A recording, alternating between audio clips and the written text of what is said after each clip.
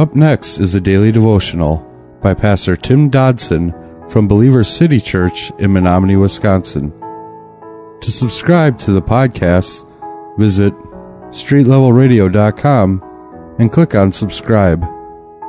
Thanks for listening to Street Level Radio. These verses that we find here in Romans chapter 12, they really summarize the core of Christian living. Because if we love someone the way Christ loves us, we will be willing to forgive. If we have experienced God's grace, we will want to pass it on to others. And remember, grace is undeserved favor. By giving an enemy a drink, we're not exercising his misdeeds. We're recognizing them, forgiving them, and loving that individual in spite of them, just as Christ did in our own case. In verse 17 of chapter 12, we read, "Repay no one evil for evil. Respect what is honorable in the sight of all men. If it is possible, as much as it is up to you, be at peace with all men. Don't seek revenge yourselves, beloved, but give place to God's wrath. For it is written, 'Vengeance belongs to me, and I will repay,' says the Lord." Now, truly, this can be a difficult thing to do in a society that is constantly preaching just the opposite. We live in a get-even world where such is being taught constantly around us. And like so many other issues and worldly stances, this one too is being gradually accepted within the broader church today.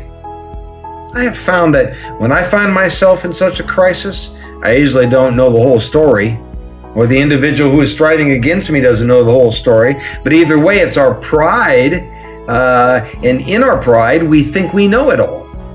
And of course, we think we're right and we're righteous. Verse 20 of our text says, "Therefore, if your enemy is hungry, feed him. If he is thirsty, give him a drink. For in doing so, you will heap coals of fire on his head. Don't be overcome by evil, but overcome evil with good." Such thinking as this is often considered so passé and, well, rather archaic in today's churches.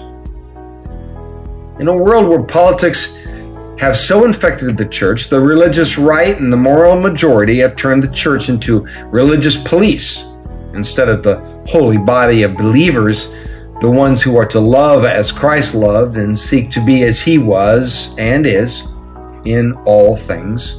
Because of the wider church is failing so miserable in these things, the things that Paul has taught here, as well as in so many other plain biblical truths, by the way, we are being rendered, well, today inept and powerless. The church isn't being beaten by the devil. We're being beaten by ourselves, aka our flesh, and frankly, the very long leash that we have provided for ourselves. We have also lost the sense of living separate, of living sanctified lives. Sanctification, you see, it means set apart for the exclusive use of the Father and the kingdom of God. Are you set apart today? Have we wholly adopted a Jesus plus message now, a cultural Christianity lifestyle instead of the real, authentic, life-changing, Spirit-filled redemption? Is Jesus the light that fills your life? Or is he just a flashlight to find the path when things get dark?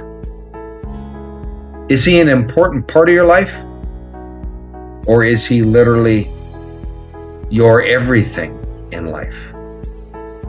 And furthermore, what does the actual living out of your life speak to the answer to that question?